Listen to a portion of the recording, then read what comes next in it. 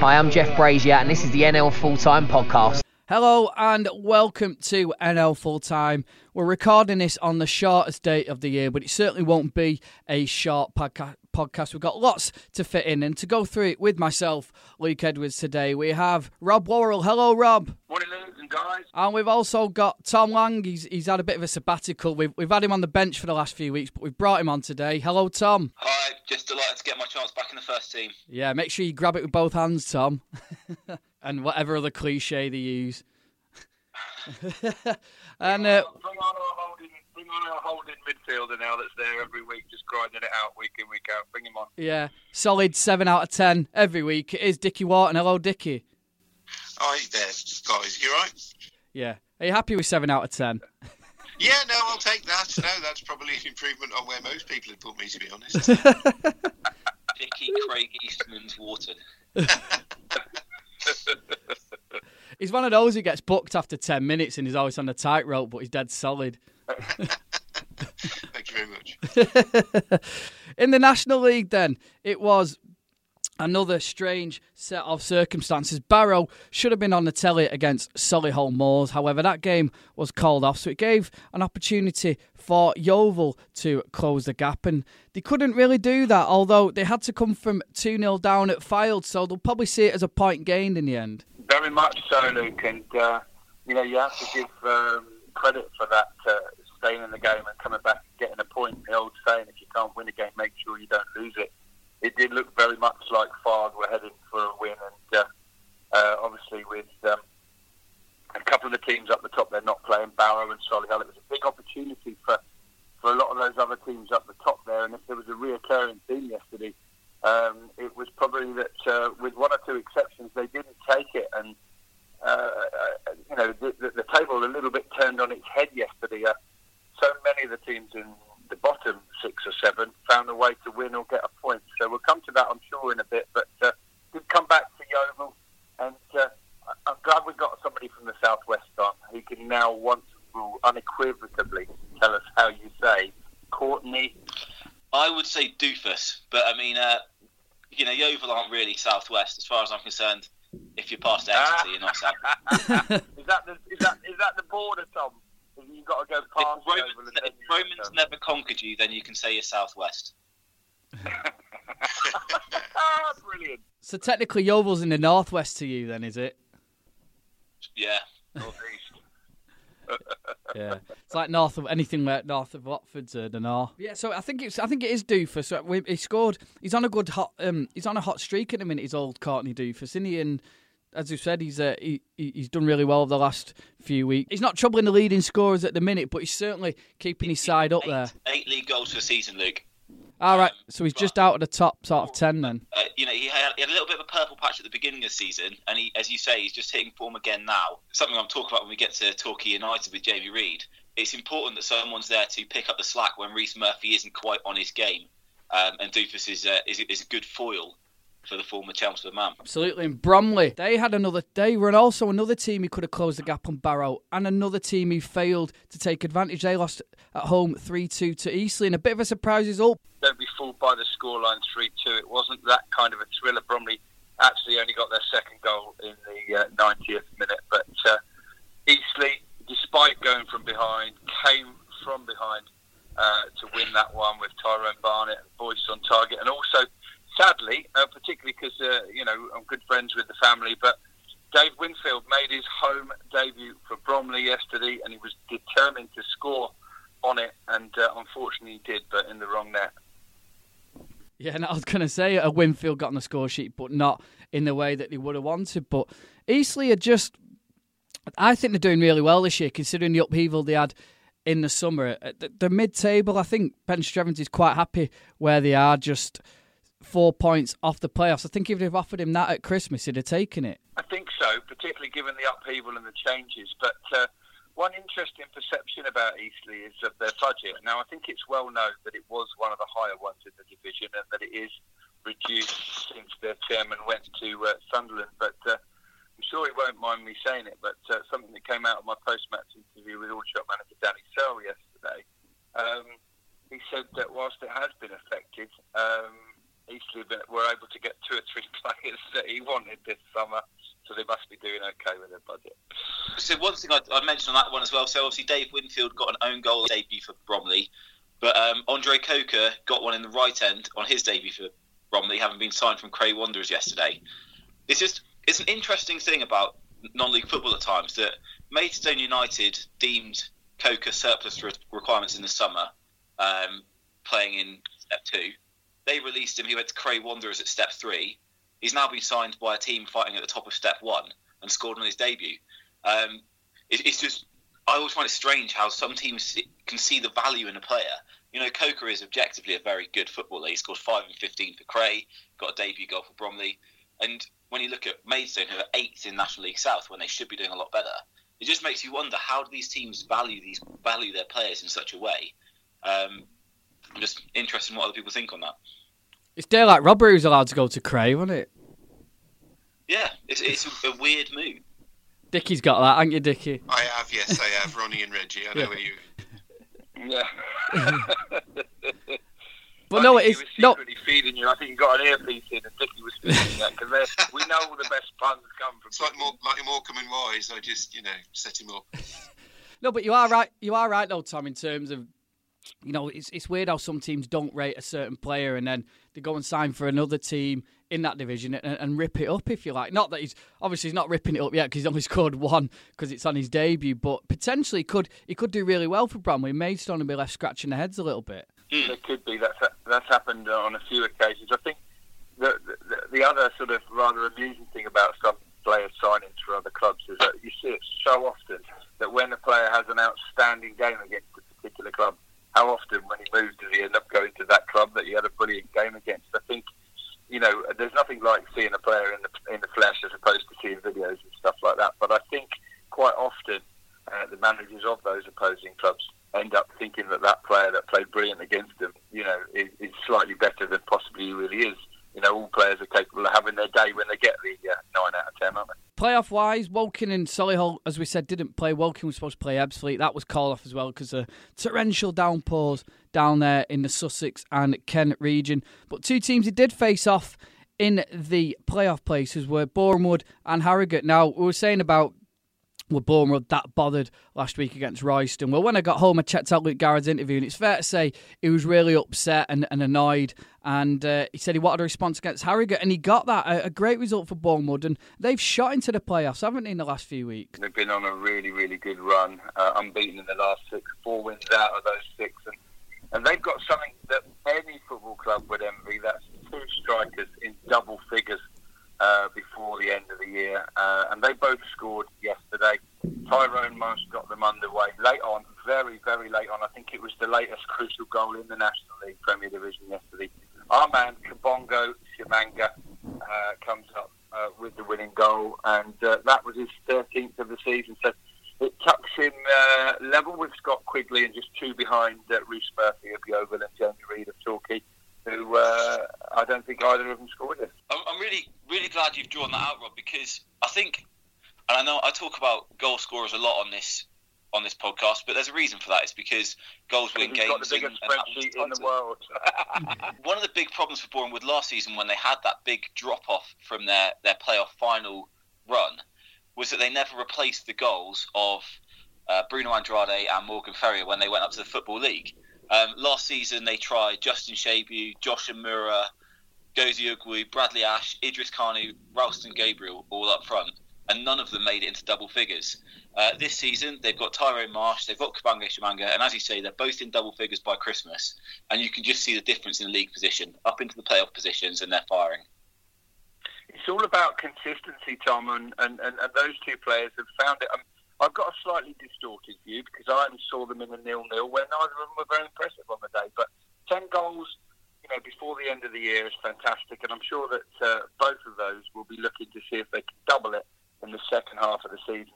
It probably won't happen because it's very rare that one club has 2 players that score 20 goals or more, but they're certainly on track for it. Absolutely. A bit of a blow for Harrogate there, but two teams just outside of the players who'd be hoping to have leapfrogged Harrogate were Halifax and Stockport County, and neither of them again took advantage. It was a day of missed opportunities on Saturday. Halifax were 2-1 up against Notts County, but Notts County came roaring back, got the winner through Mitch Rose, the brother of England's Danny Rose, and what a great comeback that is for Notts County. Yeah, and not the first time they've done it this season, Luke. I really, one of these weeks, I should pull up to this phone call with the stats in front of me. I'm absolutely certain Notts County have gained more points from losing positions this season in the National League. And they were behind twice and still came through and won it out of canter in the end. They really are, they really are flying again now, which is important because they've had a little bit of a blip. I think they got in nicely nestled in the playoffs a month or two ago, and then they just dropped off a little bit. But they're doing all right. I mean, with Notts County and Yeovil, we've said it many times on the podcast this year. We're only just past the halfway point of the season, and they're both really, really well placed. It's really closing up in the middle of the National League. We're talking about those two clubs, Notts County and Halifax. I think at the moment Halifax are going to be looking the other way down the table. They've got one win in 10, which was against Sutton United before Sutton started to turn their form around. This fantastic start to the season that they had is really in danger of petering out unless they can find some way to turn it around. They're without a win in their last 6, and losing from a leading position at home doesn't bode well for their confidence going into the new year.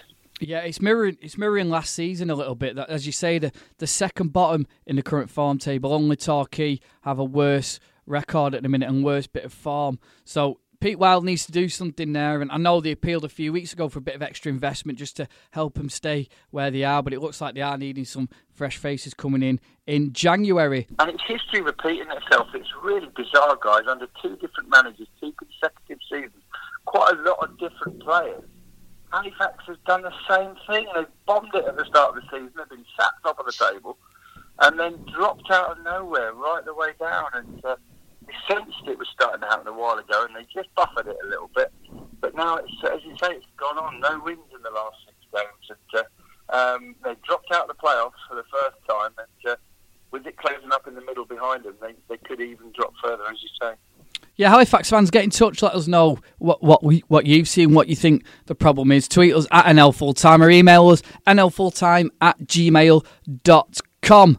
Now, the other team who didn't take advantage were a team you saw on Saturday, Rob, Stockport County. Now, we were at the reverse fixture early in the season when you were cock-a-hoop Aldershot were running away with it in the first half by 3-0. You ran into a Stockport County team that were in real good form over the past few weeks, but I'll let you take up the story, Rob. Yeah, it was interesting. I think when Aldershot went up to Edgley Park, they really surprised Stockport by taking the game to them. And ironically, I think that was the game plan that Stockport came with yesterday. It was one of the most open games I've seen in years. Stockport almost scored in the first minute. They literally tore at Aldershot. Aldershot tore back at them. It was breathless. It's one of the most difficult games I've had to commentate on because the pace and the tempo didn't let up for the whole game. It could have been any scoreline at half time. Aldershot went in 1-0 up, thanks to a goal from a player who we need to keep our eyes on a little bit, boys, Craig Tanner. Been out of football for 20 months, but prior to that, he played every single game of the season for Motherwell in the Scottish Premier League, scoring 9 goals in 36 games. So for a diminutive kind of attacking midfielder or sort of wide attacker rather than an out-and-out one, he finished off a beautiful move to put the shots 1-0 up. I have to mention Walker at this stage. He made 2 or 3 outstanding saves in the first half yesterday, which kept his side in it and in the league. As they often do, Aldershot gave up that lead in the second half to Devante Rodney, who just ghosted perfectly onto a knockdown from a free kick and stroked that home. But Aldershot found a way to get it done. It was a bit of a controversial goal. Kinsella crossed the ball into the box, and then there was a kind of a deflection off somebody. It landed at the feet of Mo Bettimer, who looked in an offside position. He put it in. But after consultation between the linesman and the referee, they awarded the goal. I think the touch had come off a Stockport player. So for Aldershot, that's 4 wins wins were about a year apart at home before that, so it's really, really good recovery for them. And Stockport County, well, I don't know what to make of it, boys. They've been in fantastic form. Twice in 2 games against Aldershot, they've come unstuck. I think they've got the players. I think they've got a very experienced manager, and I think they'll play a part in the playoff picture. After the game, I did catch up with the Aldershot skipper, Dean Rance, and here's what he had to say. I'm joined by Aldershot Town skipper Dean Rance after the 3rd win in 4 home games and the 4th in 6. And you knew the home record before you come here, Dean, and it must be such a relief to be pleasing the majority of the Aldershot Town supporters here at the EBB. Yep, we're making this a little bit of a fortress now. As you say, like we haven't lost in a while here, and we want to keep that run going, and we want to make this a hard place for teams to come. And if we can rectify our away form, there's no reason why we can't climb the table. We just need a little bit more consistency, the same consistency we're showing at home. We've just got to keep it going and keep that consistency in the team. You've mentioned that the consistency there. I mean, the one thing Aldershot Town have done on a number of occasions now this season, after a really disappointing result and performance, is bounce back. And today you did so against a side that had scored 9 goals in the last 2 games, that had lost just 2 in the last 11 matches. One of the form sides in the National League, and you stopped them. And creative. What was the game like to play in, Dean? It was frantic from start to finish, both teams going for it. Yep, as you can tell, they're quite direct in the way they play. They go from front to back quite quickly, so first and foremost you have to stand up to that. You have to stand up from the back 4 all the way to the forwards, and you have to compete with them. And I think for 90 minutes we competed. We come under some criticism from last week, but we got to realise that was a one-off game. It's a cup game, so when you're 3-1 down, you are going to chase the game like you wouldn't in a league game. So it does leave more gaps, but people want to question the character of this team. That's 3 or 4 times this season now that we've reacted and we've shown a response, and that just shows we've got character in abundance. So that should never come into question for Aldershot team, and you can see how hard we're working today. Again, we've conceded a soft goal probably from a set play again, so I think if we can just tweak those tiny little things from especially set plays, there's no reason why we can't. You've seen the last month we've played teams all at the top and we were getting results, and we're more than capable. We just need to tidy up on them small details, and we'll be fine. A lot of controversy surrounding the winning goal. Yeah. Initially ruled out by the assistant referee on the far side, and immediately 3 or 4 shots players ran over to protest what, Dean? That the ball had come off a Stockport player? So the ball's been crossed in, and you can quite clearly see that their defenders headed the ball. So I'm not sure. I think the linesman thought that the ball would come off one of our players' head, so it would have made them offside, but it's actually come off of their defenders. So straight away we realised that he'd made a mistake. I think the ref knew straight away, but he just wanted to check with his linesman, and I think it was the correct call. Referees get a lot of sticks, but thankfully he saw that. Otherwise, it'd have been a point, not 3. Exactly. That's what they're for. He's done his job, and it's the right outcome. Right. 5 games in 2 weeks, so 4 or 5 days to prepare for the next game. That'll be Eastleigh away. They will be going into it on the back of a 3-1 win away at Bromley. Yeah. What are your thoughts ahead of that one? They're getting stronger. I know a few people down there, and they've had a few people come back into the team, so they'll be strong. I imagine they'll be up and around it for the season. But like I say, we've seen everyone come to at home. And we're more than able to compete with every team in this league. It's a tough schedule over Christmas, but it all comes down to preparation. We're given all the tools from the management to prepare properly, so there's no excuses from our side. It's the same for both teams, but as you can tell, it's 5 games in a short period of time, and that can be the difference, and that can be the turning point in the season. So you go on get a little bit of momentum going into that Christmas period. You go into the new year in a completely different position in the league, and things are a lot different, and everyone's looking at us in a completely different light. That was Aldershot skipper Dean Rance, and that's the reason Chris isn't on as well this morning. he's a bit upset, but no, it's Stockport. They'll come again, I think, Rob, won't they? Definitely. What I think for me, what's changed at Stockport that was evident yesterday is they were probably in those first 2 or 3 months of the season looking to be solid, make sure they didn't make too many mistakes, make sure they competed well at this level. And I think after looking at it for the first 3 months, Jim Gannon said, you know what, the best best way to do well in this league is take it to other teams. We're being too hesitant and perhaps a little bit negative. He's got the players in, hasn't he? I mean, Javante Rodney and Tom Walker, surplus to requirements at Salford. But the one surprise for me yesterday after the form he's been in, that he didn't start Niall Bell up top. And he came on.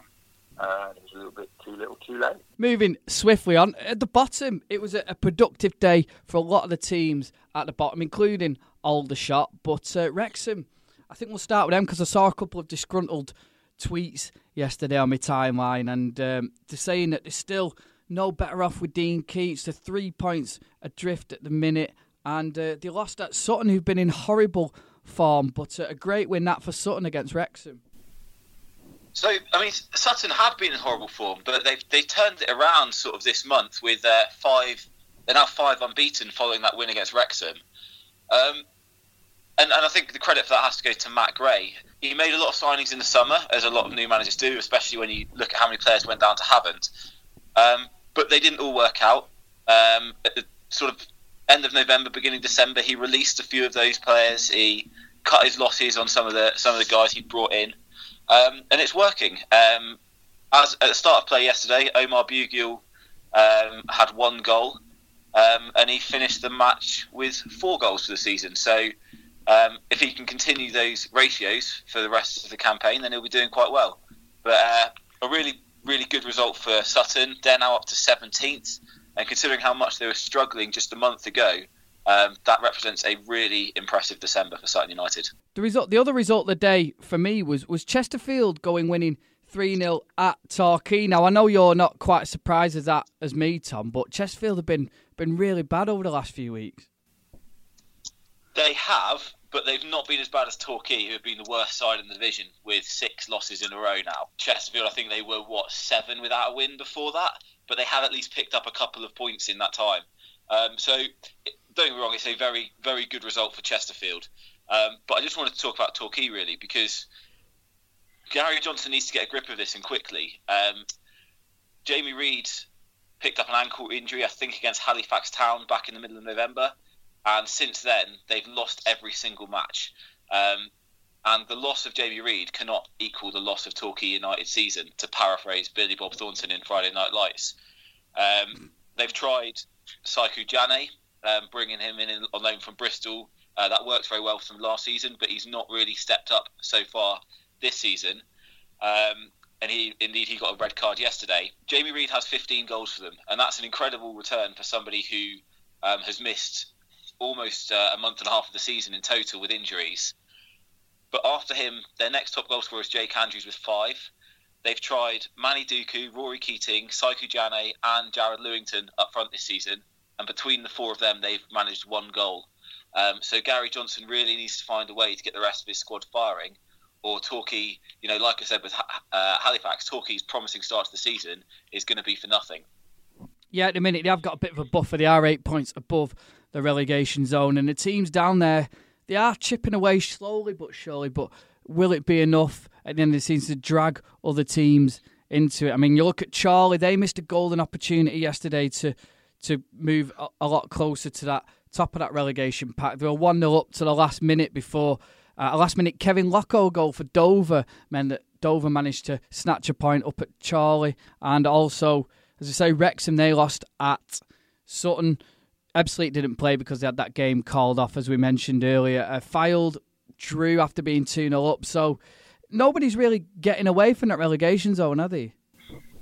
No, it's all closing up, Luke. And what that means with all those teams that have been in the bottom 4 or just outside, really, at full tilt now, they know what the job is. They're at it week in, week out.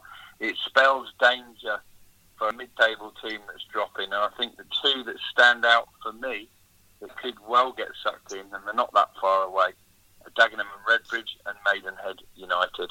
Both of them have had quite reasonable starts to the season, but recent form suggests otherwise. And they need to beware now, because Fylde under Jim Bentley are going to pick up points. Aldershot are proving that they will get a win every 2 or 3 games. Wrexham and Chesterfield surely at some stage have to come good. I didn't get a moment to chip in on Wrexham, but And I need to be careful what I say because Aldershot have got to go there in a few weeks' time. But they haven't, for me, really even had a manager bounce under Keats. They got that first win, didn't they? But that wasn't followed up. It wasn't substantiated. For Chorley yesterday to have been winning and to have got pegged back late on, and also for Fylde, that would have been crushing blows, and it would have felt like defeat when they come in and saw that three of the other sides down the bottom there yesterday had won. Yeah, one win away from home for Wrexham all season. It isn't good enough, is it? Yeah, it's not, Luke. You're absolutely right.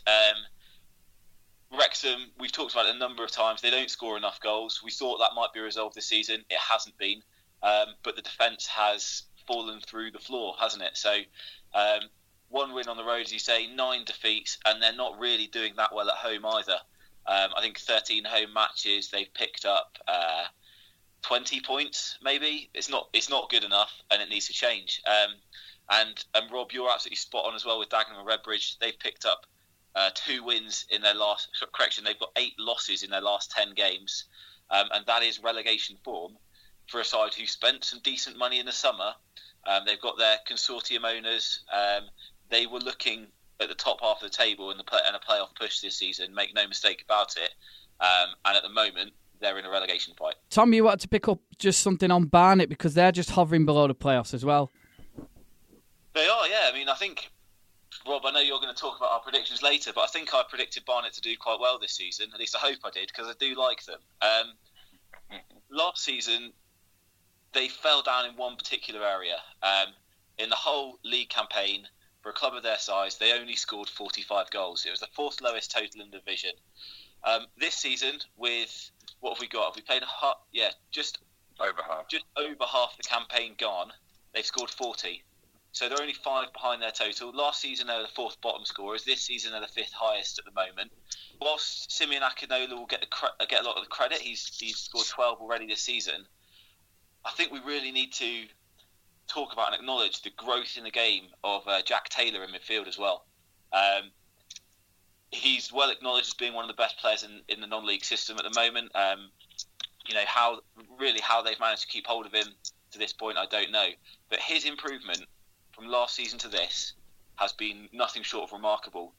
He's scored a lot of goals himself. Let's see how many's he got. He's scored 7 himself, but his creativity in the middle of the park has unlocked a lot of what was stagnant for Barnet last season.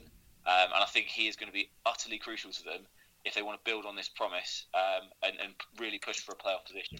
Spot on, Tom. He's a class act, Jack Taylor. I've only seen glimpses of him, but I saw enough to see there's a player who's going to go on and play at a much, much higher level, and Barnet needs to make the most of it while they've got him. And he just unlocks the defences a little bit more than they were doing last year. I think the only surprise, probably from the outside looking in, is that it's Akinola and not Coulthurst that's smashing the goals in this season. But 1 or 2 others weighing in as well. Sadly, I don't know if there was a highlights programme last night with the live game being off. I suspect that went as well, which is a shame because I see Shea Alexander scored, and normally when he scores, it's a good goal. I presume the Vulture will be circling in January, especially from Football League clubs, so he could be another player to progress up the league. So we'll watch this space.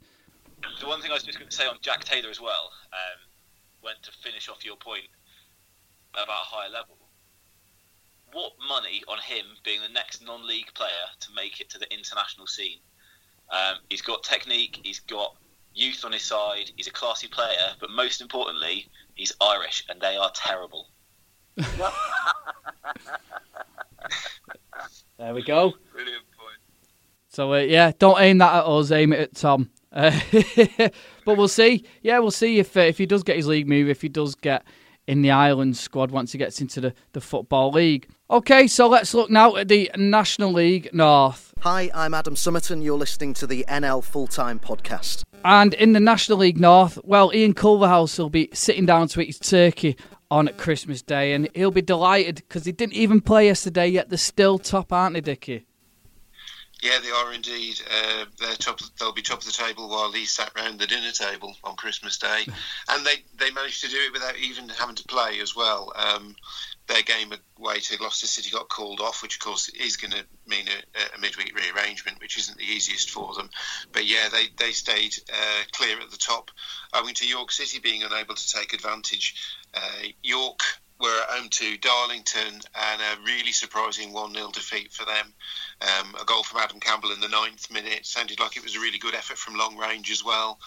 And despite knocking on the door all second half, York just couldn't make the breakthrough, and that's just their second defeat of the season, but it leaves them 3 adrift, and Kings Lynn also have that game in hand now. So, it's a nice little cushion for them at Christmas. Really disappointing from a York point of view, but Southport, they keep on rolling there, keeping the pressure up on York. They're 4 points behind. They had a 4-1 win at Blythe Spartans, who are second bottom, but really convincing there from the Sandgrounders. Yeah, absolutely. And they didn't get there until a little bit late as well. Kick-off went back by 15 minutes. So you'd have thought perhaps the lack of preparation might have been an issue for Southport, but it didn't seem to affect them. Ahead after just 3 minutes from Brad Barres. They were 3-0 up by half-time. In fact, goals from David Morgan and Jack Sampson. Blythe got a goal back in the second half from Rhys Evans, but then Ryan Astles gave their 3-goal cushion back, and it sounded like a very comfortable win for Liam Watson's team. And after progressing in the FA Trophy in midweek as well, they've had a good week. Brackley moving to 4th position. Chester had occupied 3rd position for most of the season. However, Southport and Brackley have now leapfrogged them. Brackley, they beat Curzon Ashton by 3-0. Chester only drew 0-0 with your team, Telford. So an interesting day in the National League North on Saturday. Almost a defining day, maybe. Yeah, it was a lot of the movement in the teams in the top half of the table were the ones that got the positive results. I think when we come to a little bit later on, I think there was only Kettering in the bottom half, who were the only team in the bottom half to win. So there's a big group of teams in mid-table who would perhaps be hoping to make a move on the top half, but none of them really showed any signs of doing that yesterday. You said about Brackley there, a very comfortable 3-0 win over Curzon Ashton, almost as you'd expect after, say, goals from Lowe, Ordell and Leon Love. And then, I was at the goalless draw between Chester and AFC Telford. A lot of frustration there for Chester, I sense. Obviously, Telford coming off the back of a 5-0 thumping in midweek in the FA Trophy by Leamington. And so Chester might have fancied their chances of breaking their poor run of form, I would say. I spoke to Simon Grand last week after their game at Hensford in the FA Trophy, and he said that they weren't really taking their chances at the moment, and more evidence of that again yesterday. Telford went there very definitely to try and just get a point off the back of a really poor result, but they did so. And for a 0-0 draw, quite entertaining. There was also I managed to catch up after the game with. There was an interested observer there in Lee Fowler, who was there. He's local to Chester. He was obviously taking in the game. He's keen to get back into the game as well, so he's out there watching matches. And I had a quick chat with him afterwards and asked him what he thought. It's full time at the 1885 Stadium. Not an awful lot of Christmas cheer here for Chester. They've drawn 0-0 with AFC Telford United this afternoon. And I have a very interested onlooker here with me in Lee Fowler. Lee, what did you make of that one? I think Gav set his stall out early doors. I think the midweek heavy loss. I think he came up to get a clean sheet, and sort of a point was on his mind, and exactly what he got. As a Chester fan, as a follower, I mean, would you be disappointed they'd not been able to break Telford down today? Yeah, well, I'm not a Chester fan for a start. No, but as a neutral, Chester were a little bit naive in terms of how they broke down. But Gav, you could see they've been well drilled all week into how he wanted to play, and then hit him on the counter attack. And I think first half Stenson has the perfect, we call it, the game plan. And if he scores that chance in the first half, I think they win the game 1-0. But clean sheet. Point back on the board and regroup again, ready for next week against Alfreton. Sure. I mean, is that a concern for Chester? Do you think that they've, you've seen them more often this season, I take it? Yeah, I've seen them quite often, and that's probably the first time they've struggled to really break teams down. I think they missed Matty Hughes, who was a little live wire up front. I don't know why he didn't come on. But as I said, they had numerous chances. I think they should have had a penalty. The keepers made some fantastic saves. I probably would have saved man of the match for me, for you. Stenson worked hard up there, although he was isolated, but they couldn't break you down. They could not break Telford down, and as a coach and a manager, Gav will be absolutely... Listen, it wasn't the prettiest of games to watch, but Gavin will be pleased, very pleased tonight as a coach, and tactical-wise, they were spot on, the players. Sure. Now, it's your first game you've seen in about a month, I take it. You've been very busy with work, but you're out watching a few games over Christmas? Yeah, well, like I said, I have to keep my nose in it. I want to get back involved myself. As I said, I've been working, got mortgage and bills to pay and look after the kids. So I've been working. It's the first game I've been, but I'm trying to get as many games as I possibly can and keep myself current and enjoy watching football and talking about it. So football's in your blood then, isn't it? You know, once it's there, it's there. Yeah, it's the only thing I know I can do and sort of speak about properly without, if you asked me to change a light bulb, I probably wouldn't be able to do it, or change a tile on a car, I'd struggle, but football's brilliant, isn't it? Better than staying in the house with the missus and kids on a Saturday. Okay, that's great, Lee. Thanks very much for your time. Cheers. Cheers, thank you. That was Lee Fowler, and after the Chester 0, Telford 0, and a pretty fair assessment there, you feel. And you're looking at Farsley. They're having a very solid season, as are Spennymoor after a slow start to the season with the pitch issues as we've spoken about in earlier podcasts. They won 3-0 against Bradford Park Avenue, at bottom of the table. Not been a great week for Bradford, crashing out of the trophy to Hales Owen. And Farsley, they beat Leamington by 2-1, and they're hot on the coattails of Chester and Brackley. Yeah, they are. Spennymoor were one of the teams at the beginning of the season who they didn't start fantastically, and I think they were a couple of games in hand on other people because of the work that had gone on their pitch. Out of all the teams that we were expecting to do well who started poorly, and I would count Telford, I would count Altrincham, I'd count Spennymoor amongst them, then Spennymoor are the one who have actually shown their credentials over the autumn period, and yeah, they've roared back into the playoff places. Rob Ramshaw put them ahead yesterday. 2 goals off the substitutes bench for Mark Anderson as well, to make it 3-0. The only blot on the landscape yesterday was a second bookable offence really late in the game for Carl Magnay, which meant he was sent off, so he's going to serve a suspension. But yeah, Spennymoor looking very good, and Bradford Park Avenue are unfortunately rooted to the foot of the table. I know Mark Bowers made various moves since coming in there as manager, bringing back some of his the old firm, as it were, in the likes of Nicky Clee and Ollie Johnson have returned to the club, but it's not really clicked for them at the moment, and yeah, they're going to be spending Christmas at the foot of the table. Yeah, it's a bit like Wrexham, really. They've not had the new manager bounce. They did for a couple of games, Bradford, but it's not really kicked into gear fully, has it? No, it hasn't, and it looked as if it was going to. I think they won their first game with Mark Bauer in charge, and like you say, it looked like he'd put the band back together, and they were going to perform some of their greatest hits and to an appreciative crowd. But it's not really worked out that way for them so far. The difficult second album, Dickie? The difficult second album, yeah. Yes, indeed. Mark Bauer's gone back there for a second time, but has he got the material for doing it a second time round? It's a difficult one. And then, yeah, we mentioned Farsley Celtic there as well. They've had a really good start to their first season back at this level. Didn't look like it was going to be that way to start with yesterday. Josh March with his 4th goal in a week for Leamington after a hat-trick at Telford in midweek, a hat-trick in 5 minutes, dare I say, as well.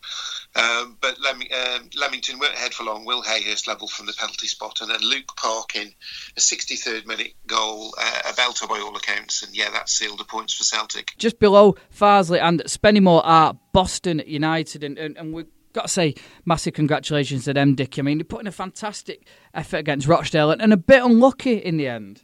Yes, they were, and Craig Elliott's after he took over, I think it's roughly 2 years ago now, and did well in the second part of the season for Boston. In the season he took over, I think they flattered to deceive a little bit last year, but yeah, they seem to be clicking this year, and obviously there's that positivity around a move to a new ground, which is slated for, I think, the beginning of next season as well.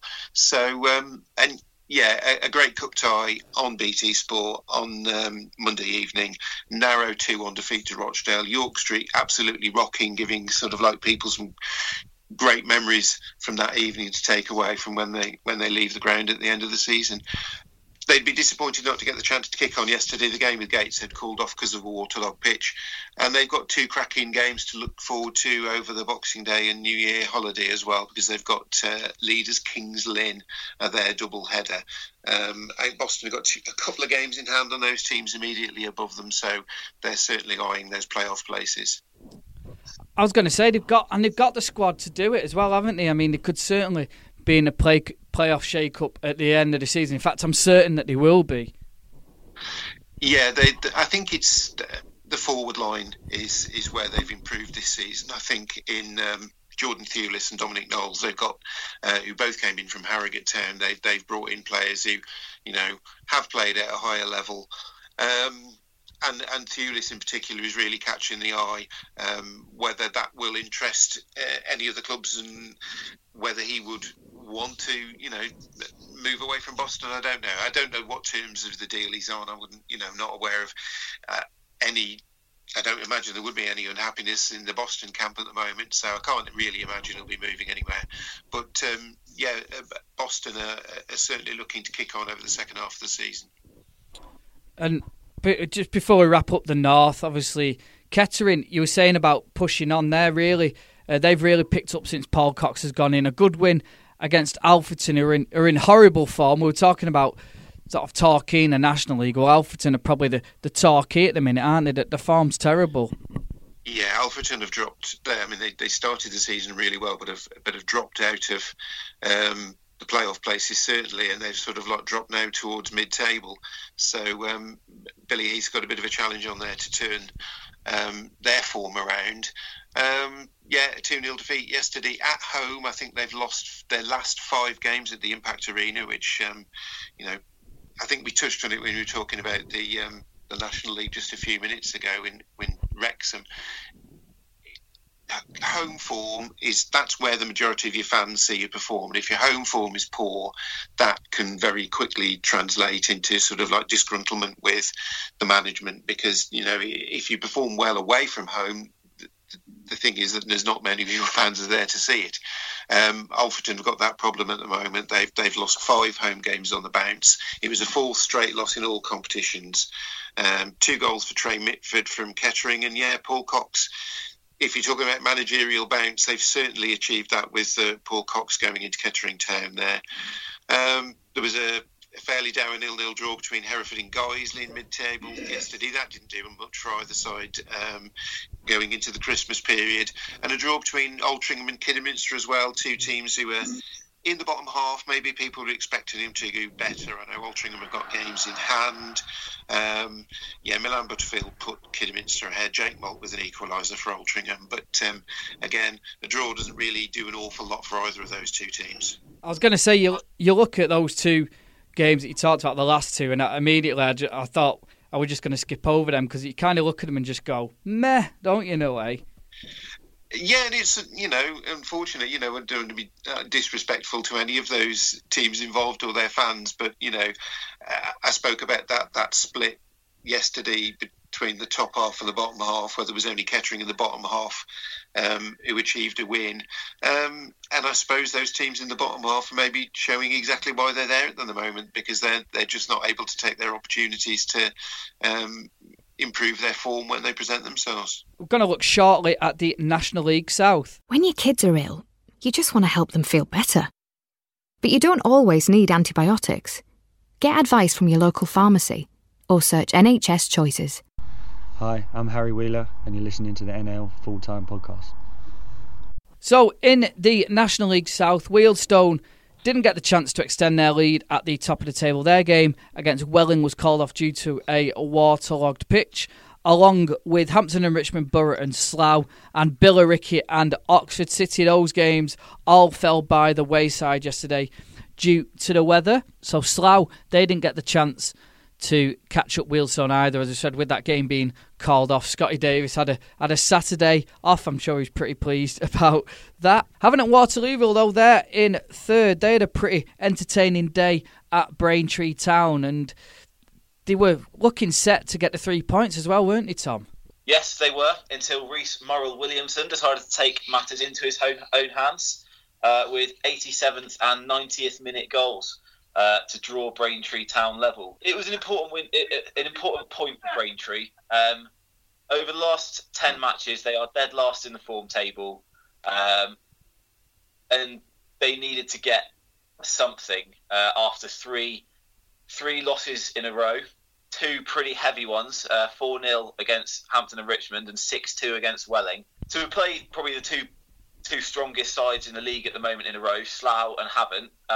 They'll be pleased to have come away with a point from those 2 matches, I think. To take points off Havant, you need to score goals, because you can pretty much guarantee that Havant are gonna beat the defence at least once or twice. Jonah Young got his 12th of the season. I think Alfie Rutherford got his 4th. They're a very dangerous side, so a good result for Braintree, and it keeps them comfortably mid-table, which is probably where they'd want to be this season, I think. Yeah, it's really, really tasty behind Wealdstone. Slough are on 37, and then Havant and Waterlooville are on 36 points, a point behind, but they've got a game in hand, which is against Slough. But the 2 teams behind Havant and Waterlooville, Bath City and Dorking, both had great wins. We'll come on to Dorking in a minute, but Bath, it was a late show at Eastbourne, wasn't it? And that moves them level on points with Havant and Waterlooville. Really important win for Bath, and once again it was Tom Smith front and centre. He's been a bit of a revelation since they brought him in on a permanent deal from Cheltenham in the summer. He was on loan there last season, but a really good performance from him. That's his 8th goal of the season as well. The other goal going to Alex Hartridge, who came in from Truro over the summer.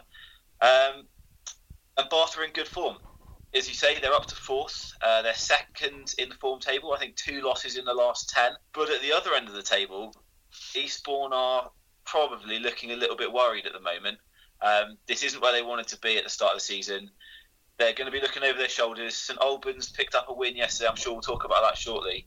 And St Albans in the last relegation spot are now only 3 points behind Eastbourne Borough. They're down to 19th. They've got Tunbridge behind them, who are picking up in good form. You know, their form places them in the mid-table. They've got Hungerford behind them, who under Ian Herring, you never know what they're capable of. They can always spring a surprise result. And they've got St Albans behind them, who picked up a really creditable 3 points yesterday. So Eastbourne Borough need to change their luck, and quickly, really. Yeah, since Lee Bradbury's left, it's obviously they've had financial issues, and that could well cost them, because with Tunbridge Angels, they're always capable of picking up a result on the day. Hungerford pick up a surprise result every now and again, although on Saturday they didn't. We'll get onto that shortly. And St Albans, as you said, probably with the result of the day, because they won at 6th place at Weymouth. They did, yeah. Weymouth had been in stunning form before this last week, as you know. I think they're at least 8 games without a defeat. But they've just slipped off the boil in the last sort of 7 to 10 days. A 1-0 defeat to fellow promoted side Dorking last week. A 1-0 defeat to St Albans yesterday. Zane Banton's 2nd goal of the season, just before half-time, giving St Albans the result there. However, let's be honest, it's still a remarkable first half of the season for Weymouth. They're still in the playoffs, 6th in the league, and they're doing very, very well for their return to the National League South. Scoring for Dorking was Jack Barham, and we mentioned about talented Barnet players. Well, he's on loan from Barnet, and he's another one with a bright future. Yeah, he is. And I wanted to talk about Jack Barham and his striker partners as well, really. Dorking have put a lot of trust in the players that brought them up from Step 3. They signed fewer players than anyone else in the National League South over the summer. The only players they brought in were Jake Gallagher and Ed Harris. Since then, they've also brought in 2 more players, but both from Step 3. Dan Gallagher came from Leatherhead and Jimmy Mewett from Bognor Regis. And, of course, as you mentioned, they've got Jack Barham on loan. Went a goal down to Maidstone went a goal up against Maidstone yesterday, then fell 2-1 behind, and it'd be easy for lesser teams to crumble at that point. But this is a side who've got a hell of a lot of confidence in their ability. When all you've done for the last seasons is win football matches, you kind of forget how to lose football matches after a point. So they came back and won 3-2. And I think, we all know what Jason Pryor is capable of this level, but let's not forget last season he was playing Step 3 football where he scored 21 goals. and he's got 8 already this season at National League South. They signed Jimmy Mewett from Bognor Regis Town. He scored 18 at Step 3 for Bognor Regis last season. He's got 5 across the 2 clubs so far this campaign. So I like what Mark White's done. He's put his trust in the players that he knows from the league he's worked in. He's not come in and done what, maybe some other wealthy owner managers have done and just signed have-beens from higher leagues. He's got hungry players who want to prove themselves at a next step up, and it is working. I don't know who you could possibly mean, Tom. Anyway, moving on. In the last playoff place, as we're talking about Dorking, they beat Maidstone, who were in 8th position. And Maidstone are flattering to deceive a little bit this year, aren't they? Yeah, they are. I certainly personally expected more of them. I think not only the size of club should they be doing better, that they undoubtedly should. You go to their stadium and it is not a Step 2 stadium. They are getting consistently the second highest attendances in the division, behind only Dulwich Hamlet. They should be being competitive at the top of the league, and their squad is a good squad as well. They've kept a lot of the players that they had last season. The people they brought in, the likes of Dan Wishart, they're solid National League performers. They should be doing a lot better than they are. And, on top of that, the management team they've got of John Still and Hakan Hayratin, that is a management team and a squad that should not be outside the playoff positions in National League South. No, they should be up there challenging with Wealdstone and haven't, certainly. The final playoff place is taken by Hemel Hempstead Town. They got a last-minute equaliser through Nico Muries on loan from Hartlepool United. And that was against Tonbridge Angels, so it had an impact at both the playoff positions and the bottom of the table, that result. It did. And, speaking of sides who are flattering to deceive, I think Hemel would have expected more from this season so far. As we talked about earlier, we are over halfway through, and Hemel Hempstead invested heavily in Sammy Moore and Jack Midson as a managerial combo. They brought them over from Concord. They let them bring in absolutely whoever they wanted. And I think that the fans and the board should feel a little bit shortchanged at 7th place with a goal difference of 1 after halfway through the season. Saying that though, Tom, they were in 2nd at one point, and they have got a couple of games in hand on the teams above them. Sure. Their form, though, games in hand are only good if you plan to win them. And at the moment, they've lost 3 and drawn 2 of their last 5 games. So with a squad that they're clearly not happy with, they're bringing in players from National League on month loans to try and cover deficits in the squad, such as up front. Liam Nash had a fantastic start to the season. I don't know what's happened to him since. I think he got 8 in about a month and a half and hasn't scored since September. Sam Ashford, I think, has got 6. He's their next highest scorer.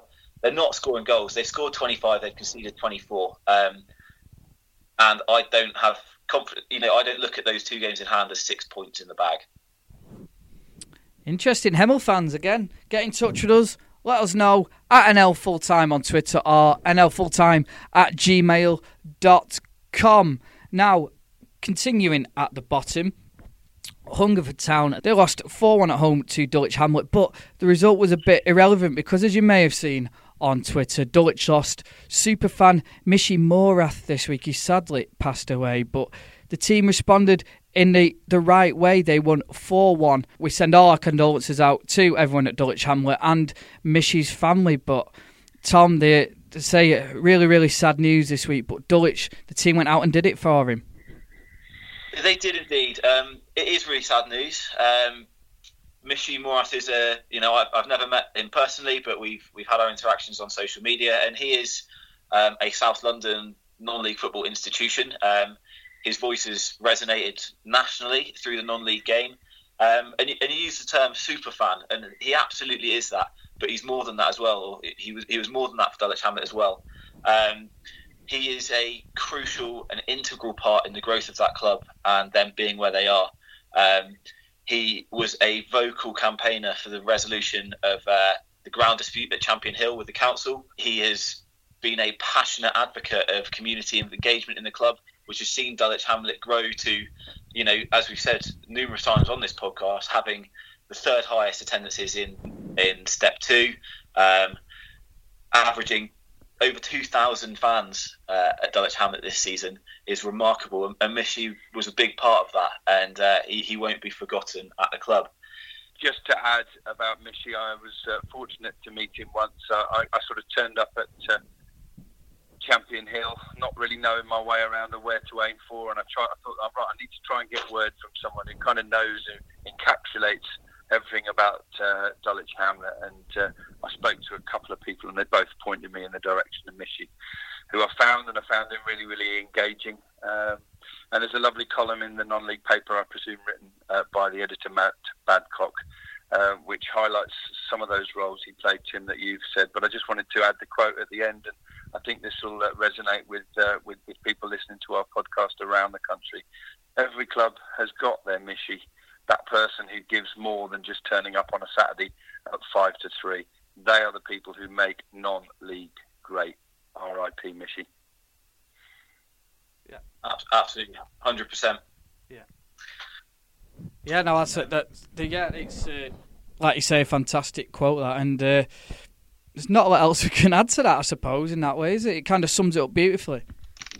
There isn't. So, let's talk about what Michy loved, and that's Dulwich Hamlet getting a resounding victory. As you rightly say, the football isn't important in the grand scheme of things, but it's important to the people that love it. And of course, Michy was one, so he would want, he'd want Dulwich's victory praised, and it should be. Let's start with a stat.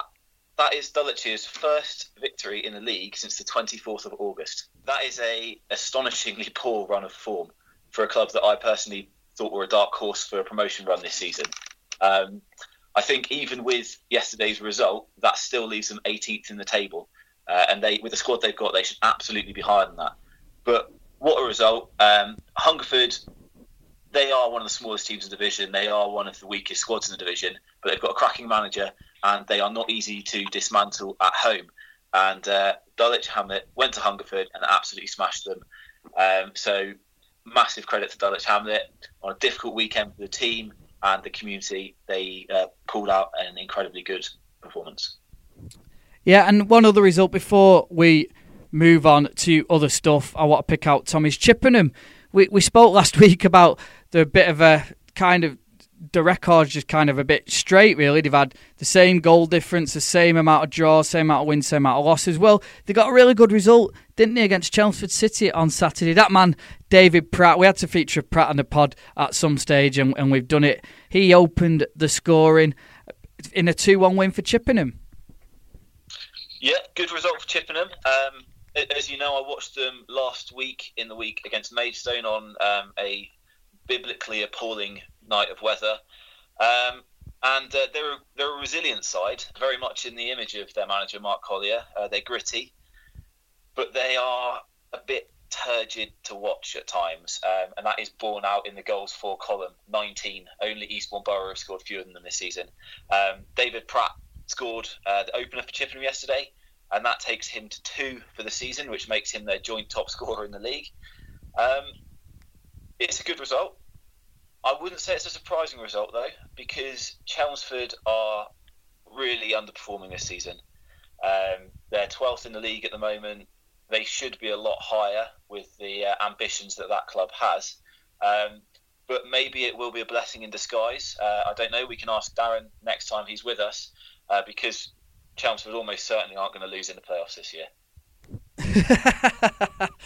Yeah, that wasn't me, by the way, Darren. So aim your ire at Tom on that. So we're going to have a little special now about goalkeepers. And Mick Payne, friend of the podcast, regular on here. He's also been writing in a non-league paper this weekend, and he's revealed his top stoppers.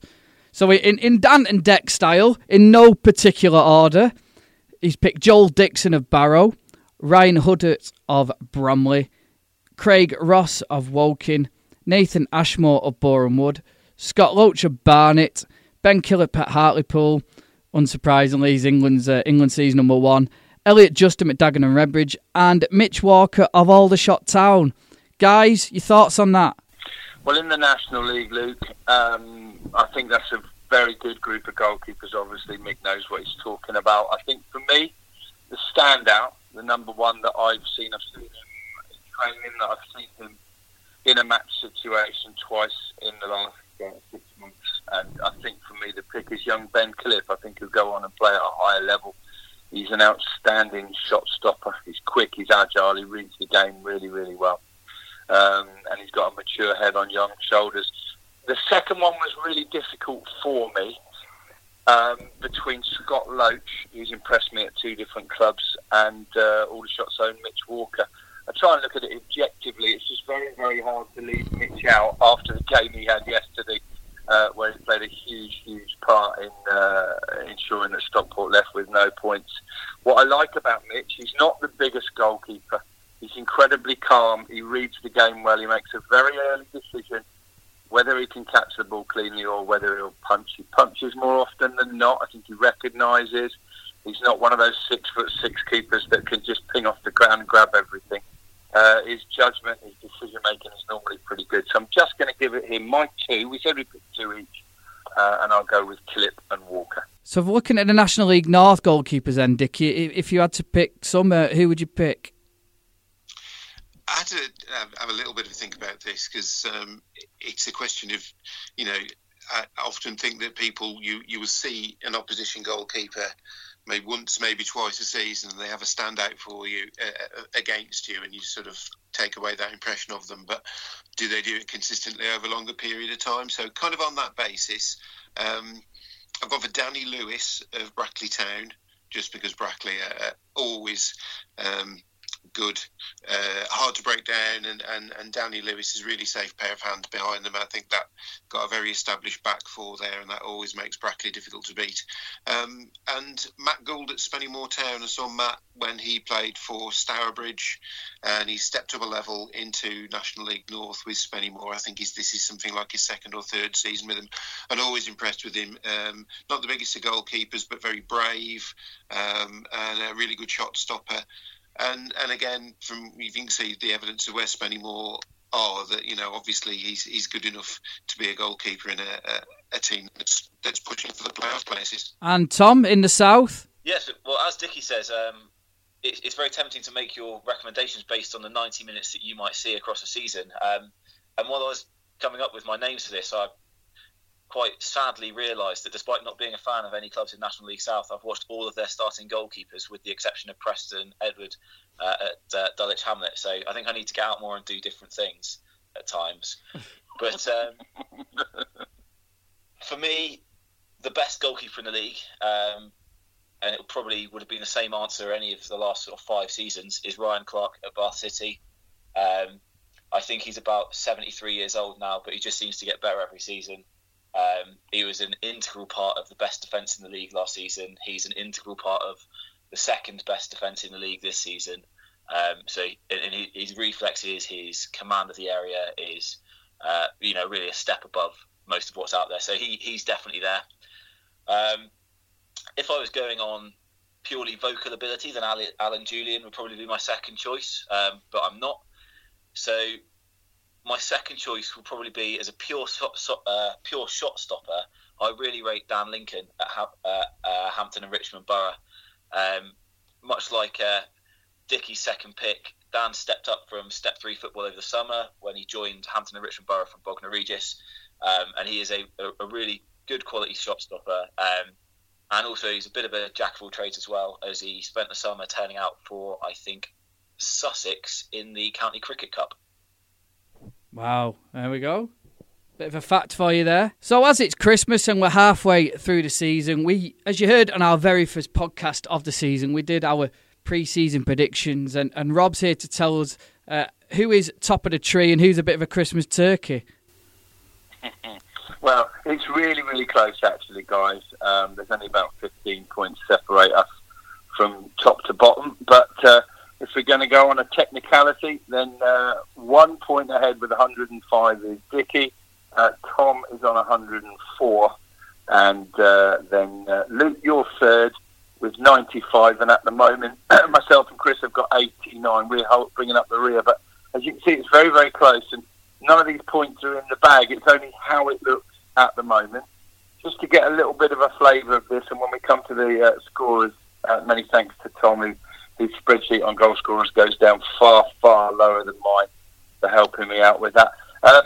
Champions, well, quite simply, 4 of us predicted AFC Fylde. We've all got egg on our face because they're down the wrong end of the table, obviously picking up a little bit of late. Dickie said that Solihull Moors would win, and they still have a chance, of course. Doing the league, probably doing the worst in the predictions for the top 6 or 7 is Chris Pratt, who's only really got Yeovil. Dickie's got Solihull, Harrogate, Yeovil. Luke, you've got Harrogate, Solihull and Bromley. I've got 3 as well, Solihull, Harrogate and Bromley. And Tom's got a couple in Yeovil and Harrogate. At the other end of the table, that's where Chris is doing all right. He picked out both Chorley and Ebbsfleet to be in the bottom 4.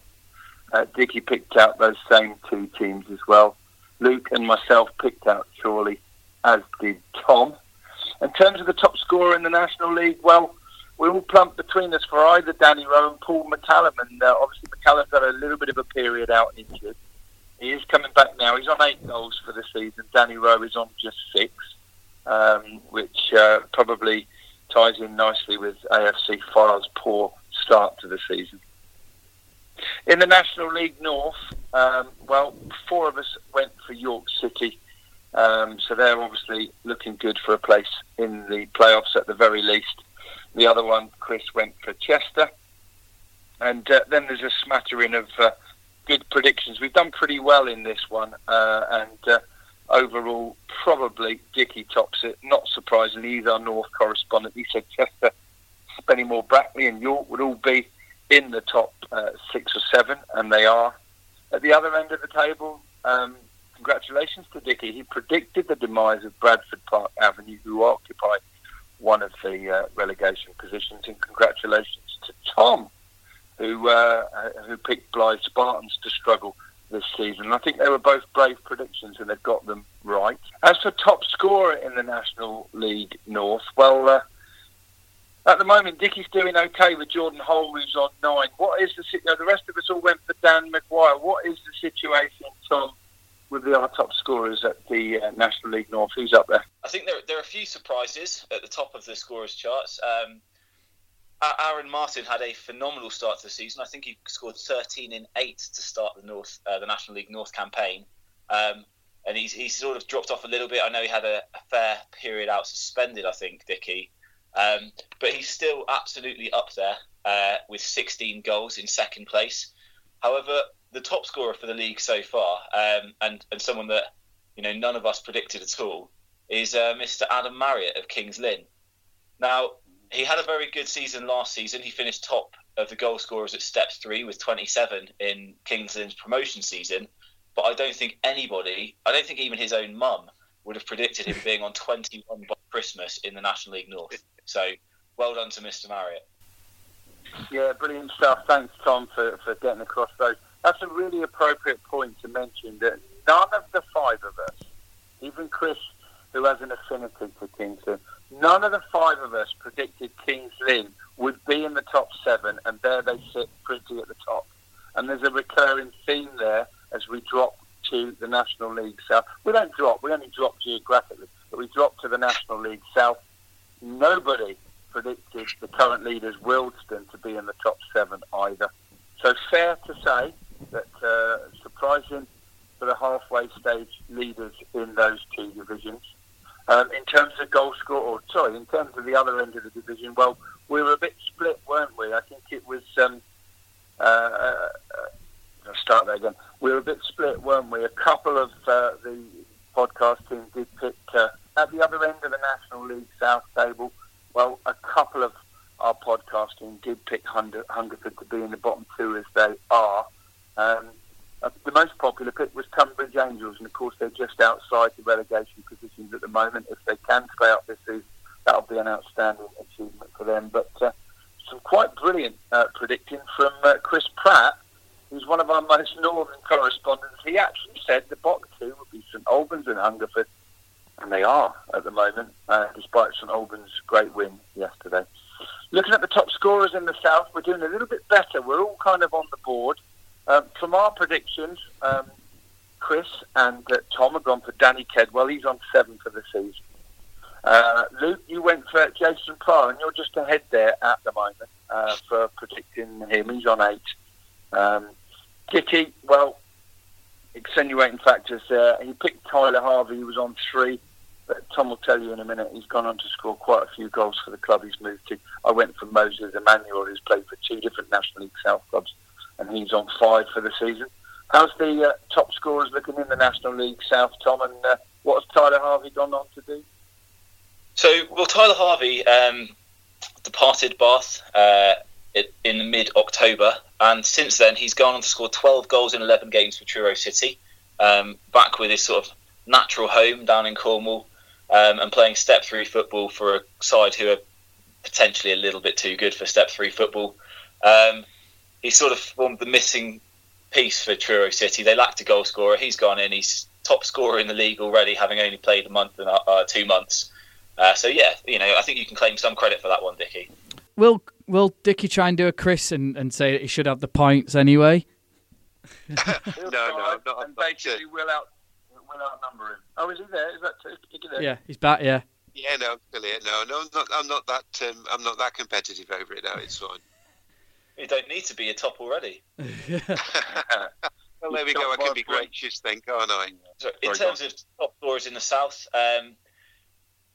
I was pretty confident it would be someone from Havant and Waterlooville. I picked the wrong one. Jonah Younger is currently leading the way with 12. What's noticeable about the National League South compared to the National League North is it's a lot lower scoring in terms of individual performances, but it's also a lot closer at the top. We've got a Younger on 12, closely followed by Jake Robinson, Sean Jeffers, Joey Acafanio and Elliot Romain with 10. Then there's Ross Lafayette with 9, and then we've got sort of 20 people between 8 and 6 goals. One of which, of course, is a friend of the podcast, Serena's big brother, Danilo Orsi Dodomo. So hopefully he can pick his way up the season, and we'll have almost related to the podcast top goal scorer.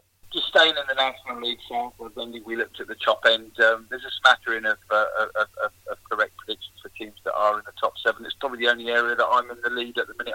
I've got 4 of the top 7. I picked Havant, Hemel, Bath and Slough.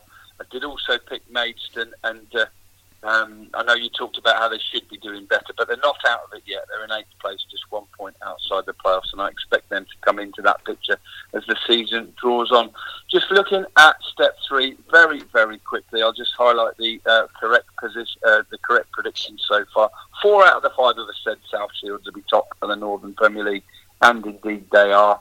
In the Southern Premier South, well done, Luke. You picked out, I think randomly, you picked out Tiverton, and they're joint top at the moment. So well done for you on that one. How very dare you, Rob, suggesting I don't research these things?